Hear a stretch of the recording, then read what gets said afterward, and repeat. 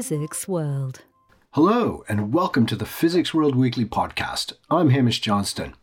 Coming up, we're going to meet two researchers who study the unique hydrodynamic properties of shark skin with the aim of making better hulls for unpiloted underwater vehicles. And we also chat with an expert on solar geoengineering about the pros and cons of injecting aerosols into the stratosphere to cool the Earth. But first, a word from our sponsor.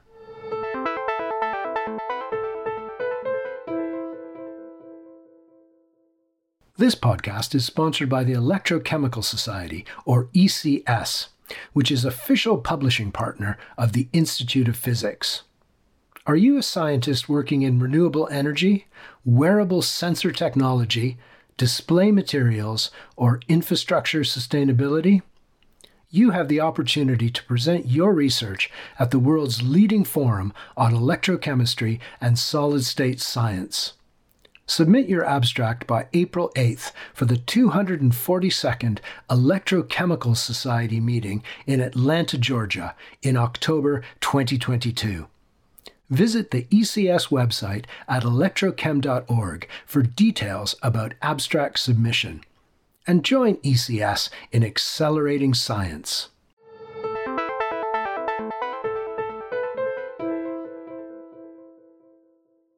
Thanks to our enthusiasm for burning fossil fuels, Earth's climate is warming, and the negative effects of this change are now being seen in many parts of the planet.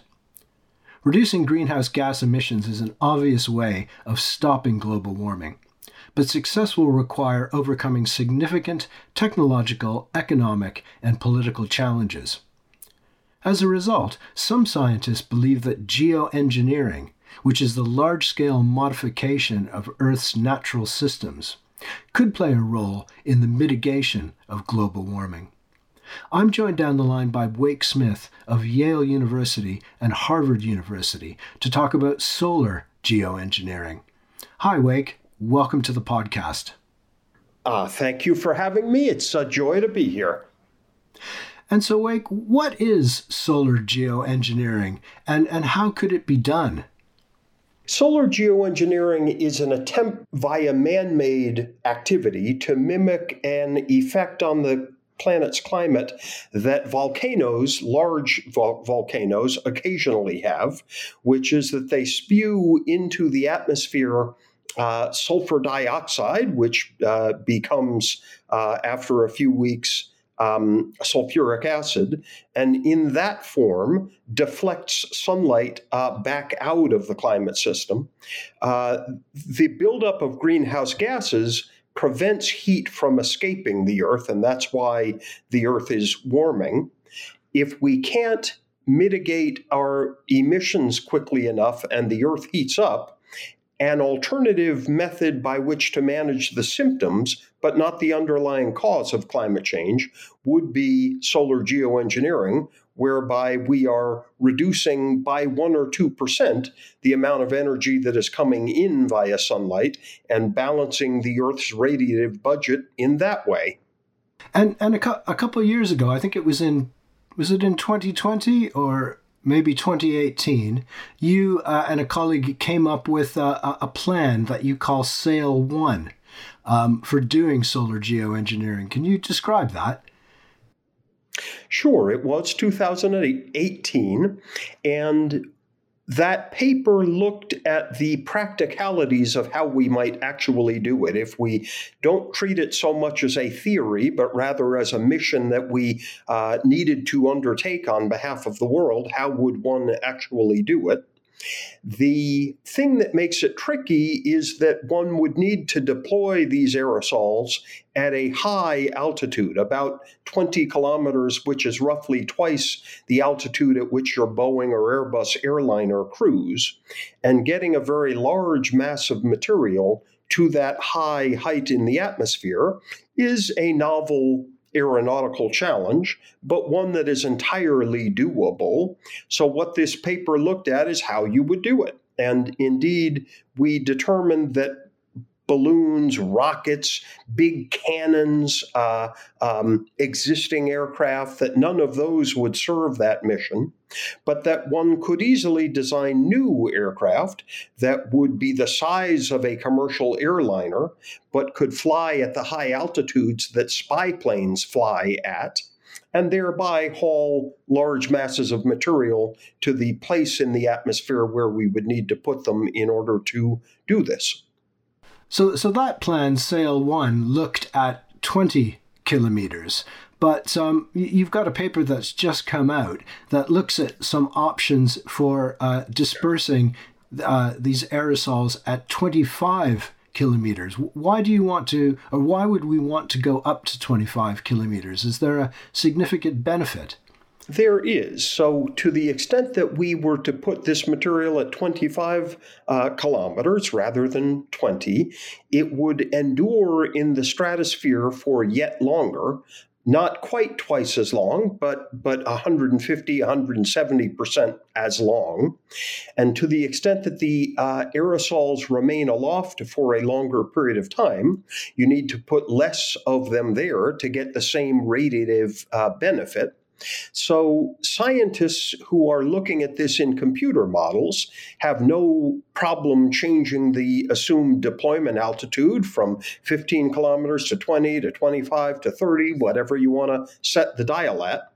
But if one thinks about it as an aeronautical mission, those altitudes are very different from one another, and the difference matters a lot.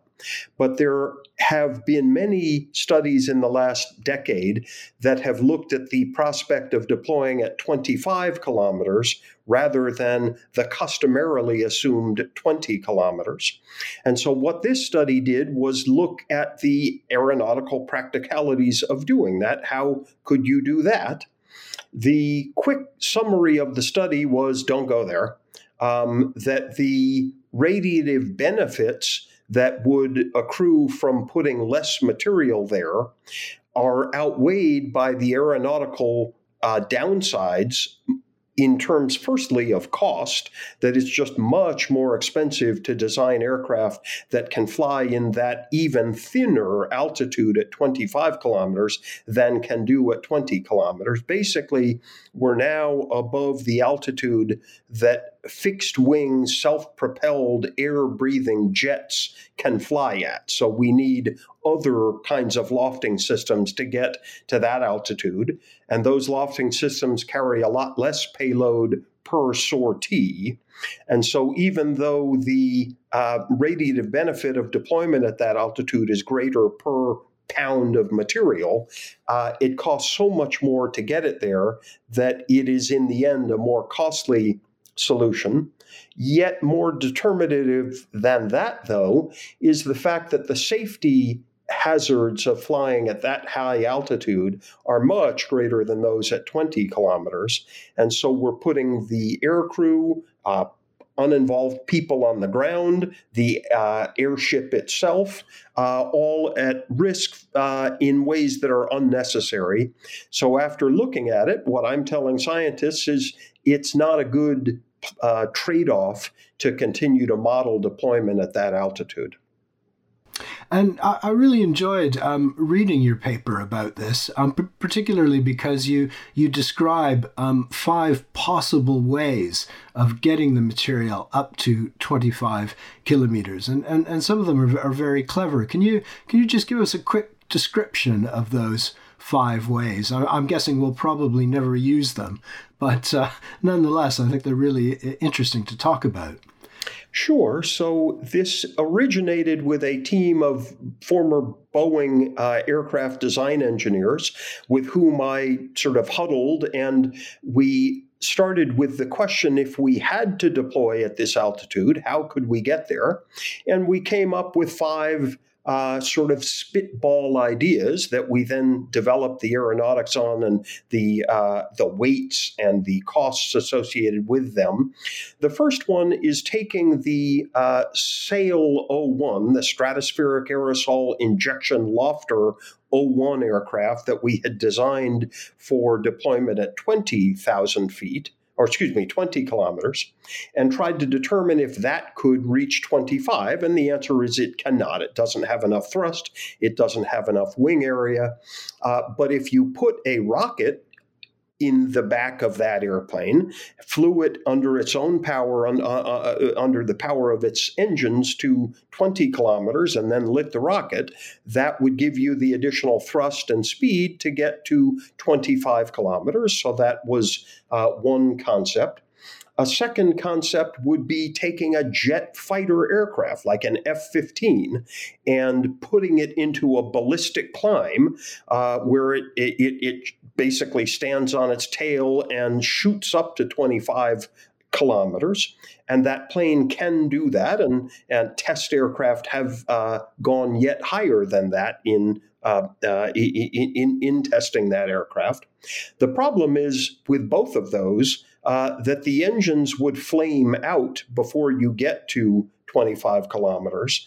And so as you're coming back down, you would need air restarts of your engines in order to then make it, execute your landing. And if we're doing hundreds of thousands of these flights a year, the risk of failing to get air starts is high. But maybe I'm getting to the details to return to the list of options. A third one is a mothership aircraft with a daughter ship rocket, just like the Virgin Atlantic or Virgin Galactic, rather, system that took Richard Branson to the edge of space some while ago. So a customary aircraft, a 747 or the White Knight II catamaran that Branson has designed, would drop at 35,000 feet a rocket, a small rocket-propelled craft that could zoom up to the stratosphere. A fourth one was a replica or a recreation of the old SR-71 Blackbird spy plane that flew at Mach 3, but at that super fast speed was able to get up to 25 kilometers. And then finally, the most crazy concept that we looked at, which proved to make no sense in a variety of ways, taking a 747 freighter aircraft and mounting two huge mortars in it. So you'd fly up to the normal cruising altitude of that plane, 35,000 feet or so, and then you would shoot shells up to 65,000 feet to 20 kilometers, and the shell would burst and deploy in that way. But we looked at each of those concepts to try to see if any of them seemed very promising relative to deployment at 20 kilometers. And so, as you mentioned, your conclusion was don't bother going to 25 kilometers, and you're back to your Sail 01 proposal at 20 kilometers. And the interesting thing I thought about Sail 01 is that it seems to be a relatively cheap way of reducing global temperatures by 1 degree. I think I did a back of the envelope calculation, and I think it would cost $5 per person, that's per person in the world, per year to achieve a 1 degree drop in temperature. And that seems like a bargain to me. Do you think that ultimately we will have to do this? Well, firstly, let me say I hope not. I'm not presenting this system as a get-out-of-jail-free card.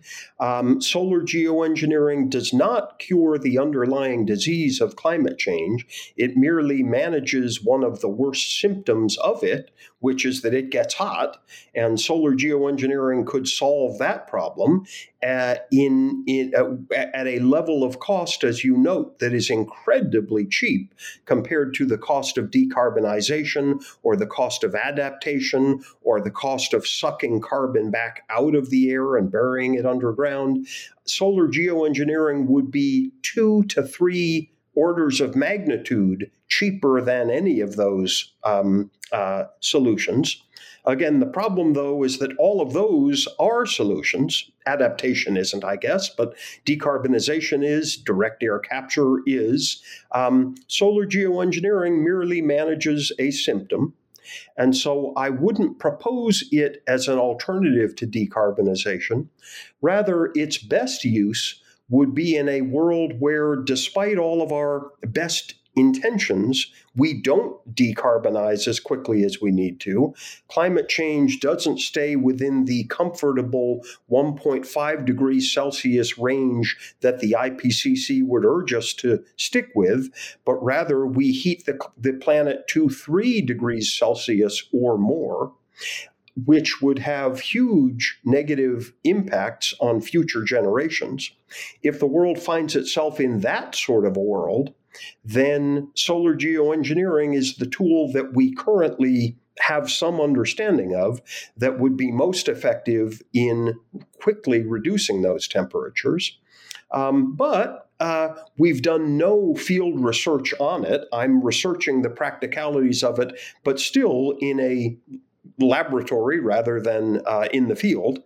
And until we begin to do field research, we won't know whether it has very negative consequences that may make it worse than the disease we're trying to cure with it. So again, I don't propose this as a cost-free, risk-free solution to climate change. For me, it's more nearly a fire extinguisher, whereby we don't want the world to be on fire, but if the world's on fire, this could help manage some of the worst impacts. Now, you mentioned some of the mission-related dangers in solar geoengineering at 25 kilometers, and I'm guessing there's probably some dangers at 20 kilometers as well. What are some of the broader concerns that scientists have about solar geoengineering? I mean, for example, the material that you put into the atmosphere, does it stay there for a very, very long time? Are we stuck with it up there? Or would it fall out relatively quickly if we suddenly decided that it wasn't a good idea? The latter thing. So if we put this material up in the troposphere, the area of the atmosphere closest to the Earth, it would rain back down in a few days or a week with the next rainstorm, basically. Whereas if the reason to put it up at 20 kilometers is it is then in the stratosphere, and in the stratosphere, it would endure for 12 to 18 months.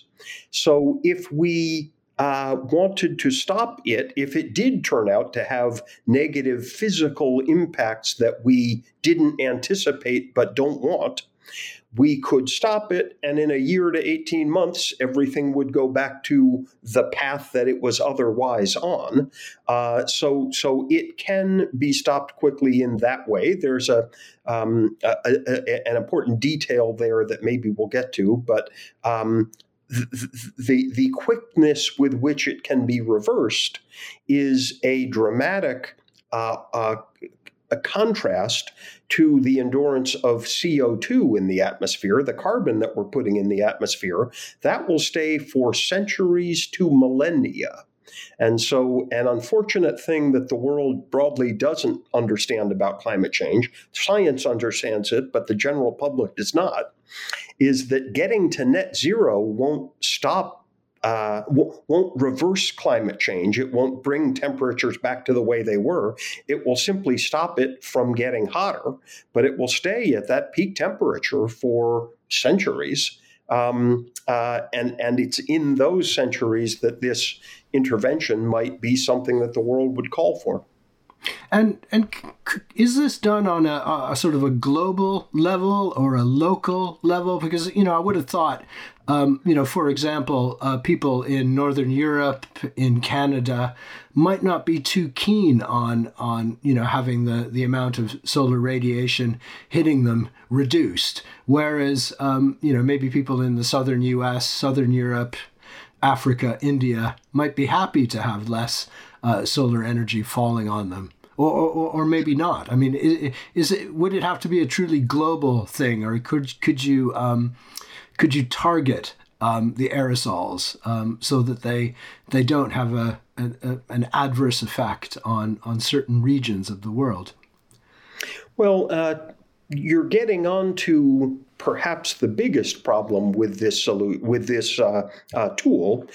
which is the governance of it. The way we currently understand this is that it would need to be a global intervention. It would need to be done for the whole world, both northern hemisphere and southern hemisphere. The Earth, of course, rotates on an axis, so the east-west mixing of this material is very efficient, as, again, large volcanoes demonstrate. They pop off somewhere, but pretty soon they're all around the world at that latitude. If we put the material up into the stratosphere, as we've discussed, it would go from the equator to the poles via a circulation called the Brewer-Dobson circulation. So you would get it mixing east-west, you would get it mixing poleward, equator to poleward, and it would cover the whole Earth. But the governance structure by which to provide legitimacy to a global climate intervention effort, that's way beyond our grasp today. And so the most difficult issue to conceive how we could solve. A guy like me could solve the logistics. I with a bunch of help, but I could do this. I could build the planes. I could, procure the aerosols. I could get this material out there. But I have no legitimacy by which to do that. And what structure it is that's going to get the informed consent of approximately the entire world to ensure that we're doing this in a way that the world is supportive of, I just have no idea how we would be able to do that. You also asked, though, if this can be done locally.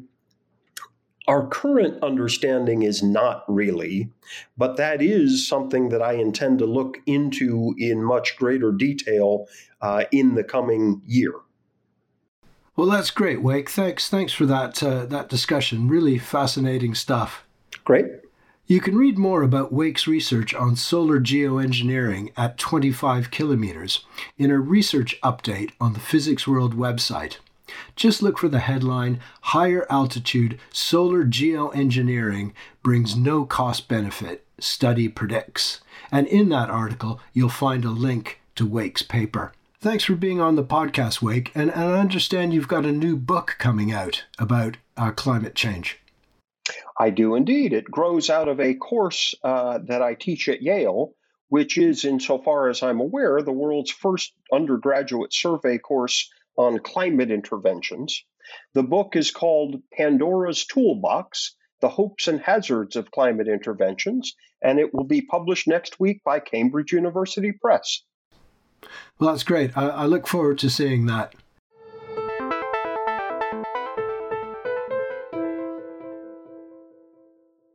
Sharks are wondrous creatures, and one fascinating aspect of their anatomy is their skin. This is made up of overlapping tooth-like microstructures called dermal denticles, which reduce turbulence when sharks swim. Physics World's James Dacey meets Nicole Hsu and Jason Gedder of the U.S. Naval Research Laboratory, who explain why they are developing sharkskin-inspired surfaces for unpiloted underwater vehicles.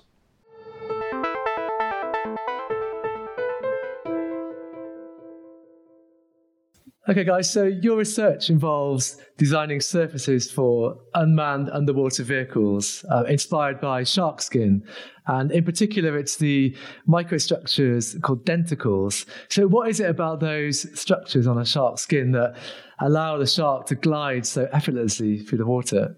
So shark skin is covered in these scales called denticles, as you mentioned, which are these microstructures that kind of look like medieval shields. So, the kind with the triangular shape and the sharp edges. And these denticle surfaces really help reduce drag and increase lift to improve the hydrodynamic performance of real shark skin, as well as have these natural anti-fouling properties to prevent bacterial buildup on their skin. And so it's inspired by sharks. How did you actually study the sharks in the first place? I mean, presumably you don't have a shark in the lab. So is it based on studying video footage of sharks in water, or are you taking samples of the skin and testing it in the lab? Right. No sharks were harmed in the making of this project. But there's been a lot of prior literature on studying shark skin themselves. So people have looked at live samples of shark skin as well as taken the samples directly from the sharks. They've also taken samples of shark skins from museums and studied the microstructure by looking at the surface profilometry. So you can really get a close-up individual view of these denticles as well as the patterns of these denticles on various areas of the sharks. Luckily, all of this prior research has been done before, and so we can really jumpstart from that and look at what people have done in terms of bio-inspired designs, as well as real shark skin to develop our own computer-aided design or CAD models of shark skin.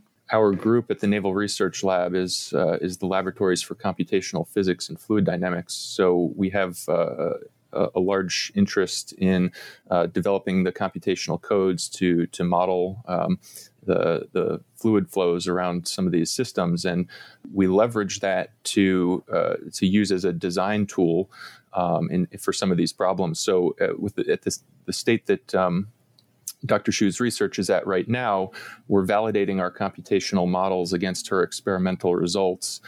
And we're then looking to use the computational fluid dynamics tools to inform future designs. Will help Dr. Shu with her future designs for these denticle structures. So it's a nice combination of computational and experimental work that we're doing. And Nicole brings a lot of that experimental background to our group, which has been fantastic. And would you say the people in the lab, there's a mixture of backgrounds in terms of maybe some physicists and bioscientists as well? Well, the Naval Research Laboratory is, it's a large laboratory, a lot of different divisions with various backgrounds for those researchers. Within our Laboratories for Computational Physics, our group, it's a heavily computational background. Nicole and I have more of an experimental background. But in all of our projects, we try to partner with researchers from other groups at NRL, as well as, of course, researchers outside of the Naval Research Lab in our work, so that we can really get that depth and breadth of experience in all of the disciplines that we might want to look at for whatever the problem is of interest. In this case, efficiency and drag reduction for underwater vehicles. So on a day-to-day basis in the lab, what are you actually doing? Talk me through a typical experiment. Mm-hmm. So there were a couple of different things that we wanted to test first. One was, what are the different capabilities and limitations of additive manufacturing technologies so that we could even 3D print these shark skins? And so we tested two different types of 3D printers. One is a PolyJet, which is kind of like an inkjet printer, but it builds layer by layer. And the second is a digital light processing printer, which also builds layer by layer, but it uses a technique where it starts with a vat of resin or a goopy liquid, and then the printer uses light projected in the pattern that you want to cure for each layer. So at the end of the day, you get something like Godzilla emerging from the depths of the water, but more like a hardened resin coming from the vat of liquid. And so both of these different 3D printing technologies have different pros and cons. And the main one is that the PolyJet has a larger build volume, so it can print something the size of 2 sheets of paper, for example, but at a lower resolution, versus the DLP printer, which can print high resolution down to a single micron, but the print itself is only the size of a business card. And I also tested 2 different finishes, so a matte versus a glossy finish. And we actually found that the glossy finish produced the sharpest features on the denticles, whereas the matte finish kind of looked puffy, like a marshmallow. So once you have 3D printed these test panels, how do you actually test them? So we tested various denticle patterns on a hydrofoil, which is shaped like an airplane wing. So if you imagine you're looking at the side of an airplane and you see the cross section of the wing, the denticles are on the panels of the underside of the wing that we can switch out interchangeably. And then we can vary things like the speed of the plane or the angle of attack. So for positive angles of attack, picture the plane during liftoff. The denticles are on the bottom of the wing, which is the pressure side, directly in the flow. And for negative angles of attack, the plane is now landing. And so the denticles on the bottom are on the suction side of the foil. So in our experiments in a water tunnel at the Naval Academy, we had a foil with the denticles on one side where we could test different surfaces and we could vary the flow speeds of the water from 1 to 4 meters per second, as well as the angles of attack from -25 to 25 degrees. So in this setup, we could then compare denticles to a smooth control surface. When we compared the smooth control with a linear denticle pattern as well as a staggered denticle pattern, we found that both of the denticle panels actually had improved lift. But there were also some instances in which the denticles increased drag and others where it decreased drag, especially with the staggered pattern. So consistently, the denticles tended to perform better at negative angles of attack when the plane is in that landing formation with the denticles at the bottom of the wing. But there are certain flow conditions in which the denticles perform better or worse. Just thinking about the way it's inspired by a shark, so it's a very dynamic thing, this biological system with the shark skin. Is that a challenge in the lab, trying to sort of understand the way that these denticles perhaps actually deform in a turbulent water situation? And is that something you've been able to study or recreate in any way?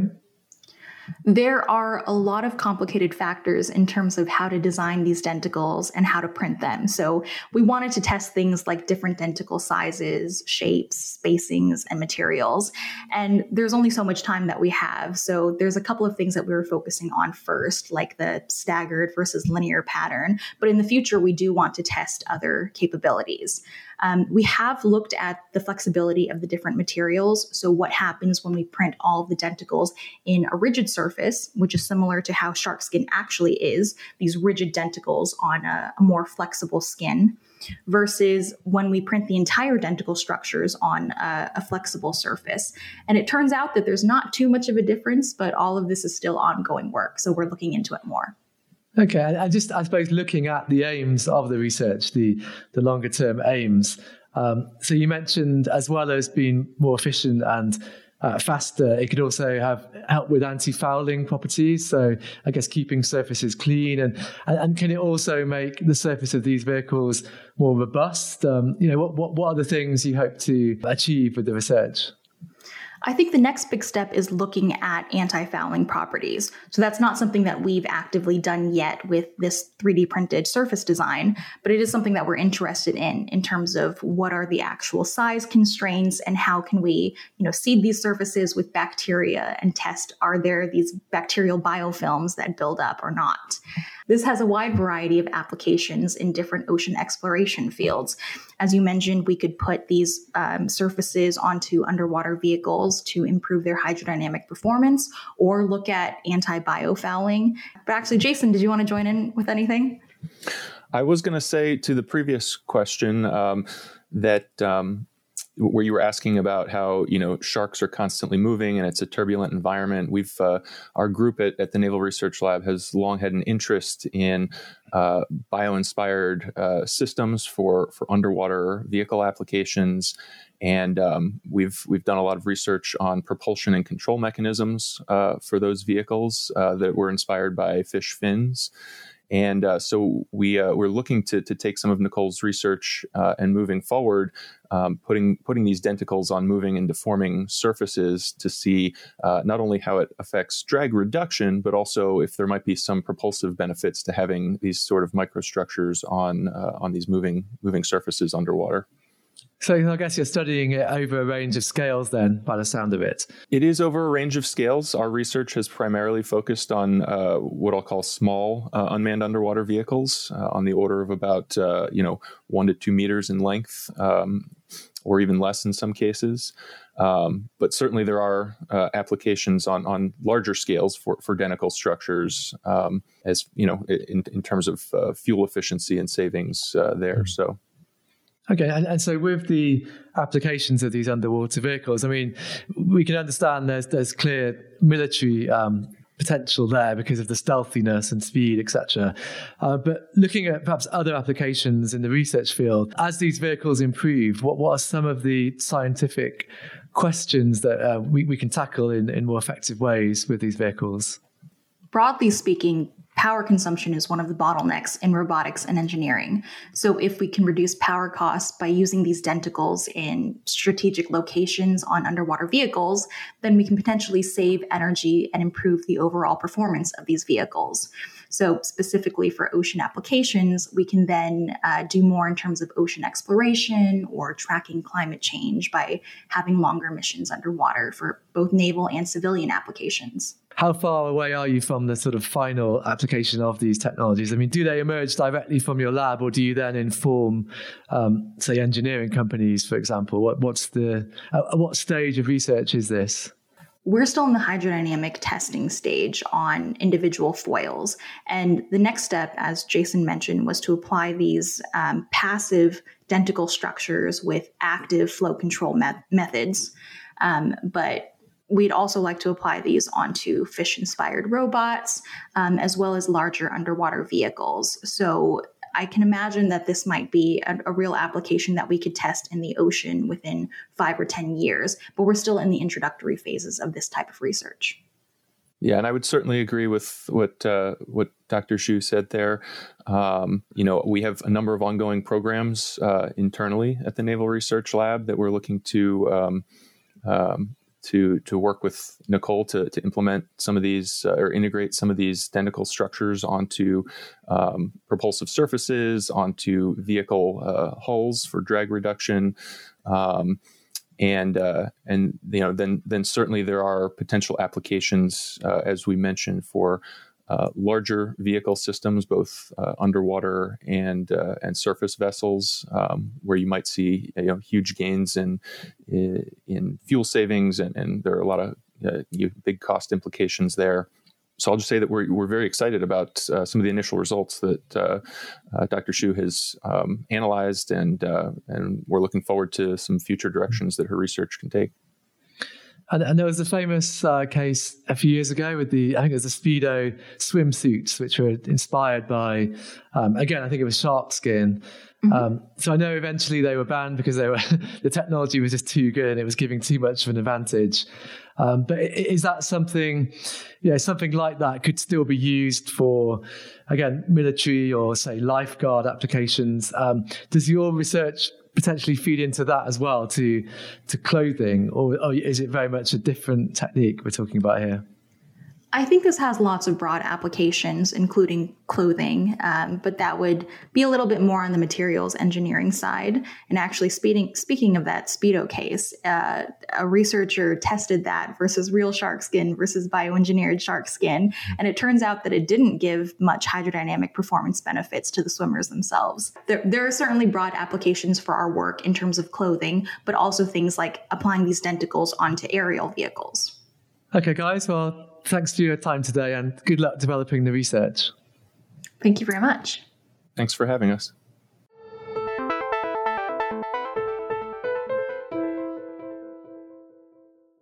I'm afraid that's all the time we have for this week's podcast, which is sponsored by the Electrochemical Society. Thanks to Nicole Xu, Jason Getter, Wake Smith, and James Dacey for joining me today. And a special thanks to our producer Fred Isles. We'll be back again next week, but in the meantime, do check out the latest episode of the Physics World Stories podcast. Host Andrew Glester speaks with Marcus Buehler of the Massachusetts Institute of Technology, who is translating living structures into sound and vice versa. He's created harmonies informed by the structure of spider webs, which could help uncover the secrets of spider silk. And more recently, his team translated the spike protein of the SARS-CoV-2 coronavirus into sound to visualize its vibrational properties. This episode of Stories is called Music from Our Material World, and it can be found on the Physics World website or at your favorite podcast provider.